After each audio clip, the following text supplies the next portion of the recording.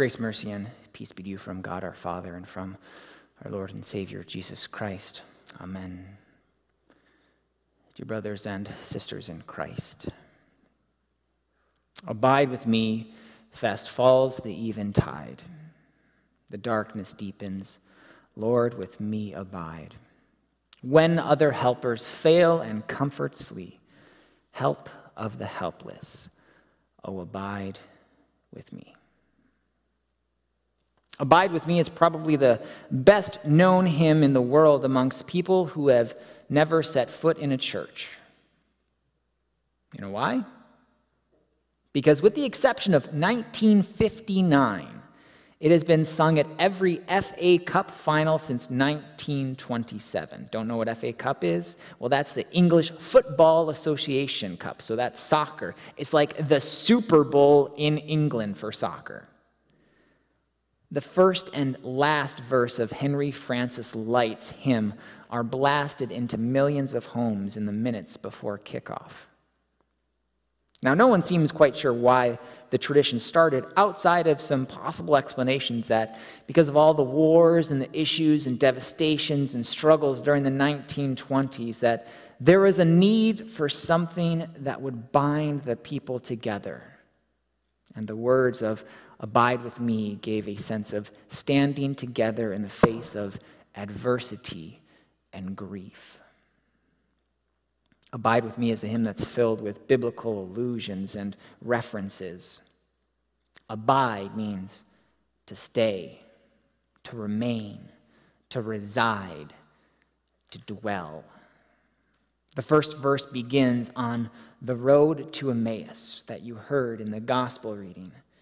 Two disciples who are shattered by the events of Good Friday are speaking to a stranger whom they don't yet know is Jesus, about everything that had just happened to this Jesus of Nazareth, how he had been delivered up to death, was crucified, died, and was buried, that there were women who had gone to the tomb and found that he was not there, that an angel had appeared to these women and told them that he was alive, and that some of the other disciples went to the tomb, but they had found it empty. They did not see Jesus. These Emmaus disciples are helpless, hopeless, and they leave the place that they saw as a scene of great tragedy. And here they are on this road. And then Jesus, beginning with Moses and all of the prophets, interpreted to them in all of the scriptures the things concerning himself. He opened their eyes to the scriptures of how the Christ had to suffer these things and enter into his glory, though he had not yet opened their eyes to see him. As they get close to their village, Jesus asks if he's going on, and these disciples say, "Stay with us, abide with us, for it is toward evening, and the day is now far spent." Having listened to Jesus on the road, I probably would have wanted him to hang around longer and talk with me more. Add to that the fact that the day is almost over. Darkness is beginning to cover the land. Sure, I'd invite Jesus in to remain for the night. The evening time in the story, the falling darkness, Henry Light uses as a symbol of the eventide of his life.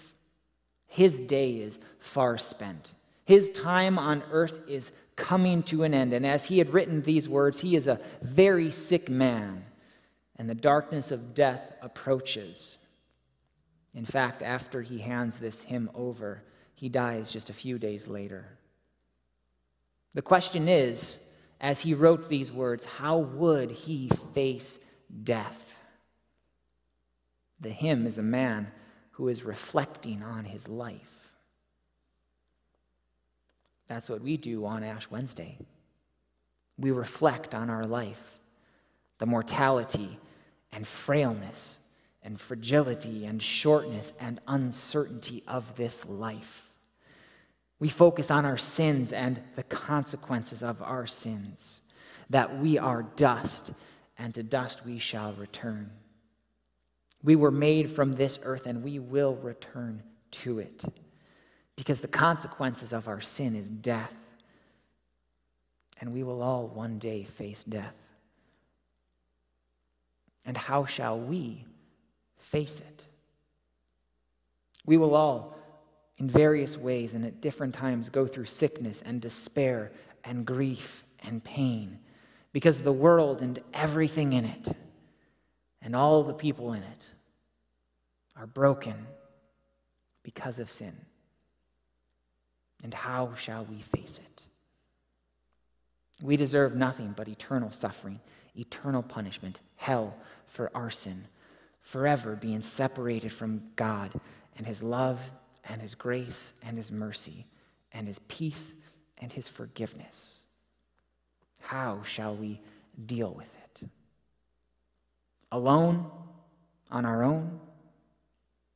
We're hopeless. We are helpless. We are like those lost disciples on the road to Emmaus, heading from where the resurrection had taken place. And there is nothing that we can see that can change that can bring us out of the gloom and shadows of death. We need our ears and our eyes and our hearts and our minds opened to bring light out of the darkness, to bring life out of the death. How did Henry Light deal with his imminent death? Well, you see it in the song. Each verse ends in a plea, a cry, a request. Abide with me. Making the hymn a sustained call for God's presence in every stage and condition of life. Those whose hearts are downcast and those who feel their need for God. Abide with me, Jesus. And that's what he does. He did it with the Emmaus disciples. He stayed with them, and in the breaking of bread and blessing it, their eyes were opened, and they saw Jesus, because before then, they had seen him, and he had always been with him, but they didn't know it. And as soon as their eyes were opened, Jesus was gone. And sure, he may have vanished from their sight, but he never left them. He was with them as they ran. I imagine they ran all the way back to Jerusalem, where they told the rest of the disciples the news of his appearing, who had by this time also seen Jesus. Now, Jesus may not be seen by you like you can see me, like the disciples had seen Jesus. But that doesn't mean he's not with us. And he comes to you in the Word. And he comes to you in the waters of baptism. And he comes to you in his supper with his body and his blood for the strengthening of your faith, to make you strong when you are weak, to lift you up when you fall down, to encourage you when all seems hopeless, to be your help, and to give you forgiveness and eternal life. He comes to you in your darkest days, in your hopeless nights, when you are helpless, with his body and his blood that he shed for you on the cross. He comes to you in the resurrection with his perfect presence to abide with you. The ashes remind us of death, but ashes in the shape of a cross remind us of Christ's death. And the empty cross reminds us of the resurrection, where forgiveness and eternal life is one for you and for me, and where all hope is found. The only true and lasting hope, found only in Christ, who is with us always. There's a scene in the movie Harry Potter and the Deathly Hallows Part 2 that I'm reminded of, that when I watch it, I cry every single time I see it. But it makes this beautiful connection. So if you've never seen it, I'm not going to tell you all of the details and all the lines, but just listen to a few parts of it. Harry is going to face Voldemort, who intends to kill him. Harry had been given this gift, and once he opened it, it revealed to him what he called, the resurrection stone. As he holds it in his hand, all of his family members that have died appear to him. And he says to them, "Why are you here?" To which his mom responds, "We never left." Harry knows he's going to die, and he asks, "You'll stay with me?" To which his dad responds, "Until the end."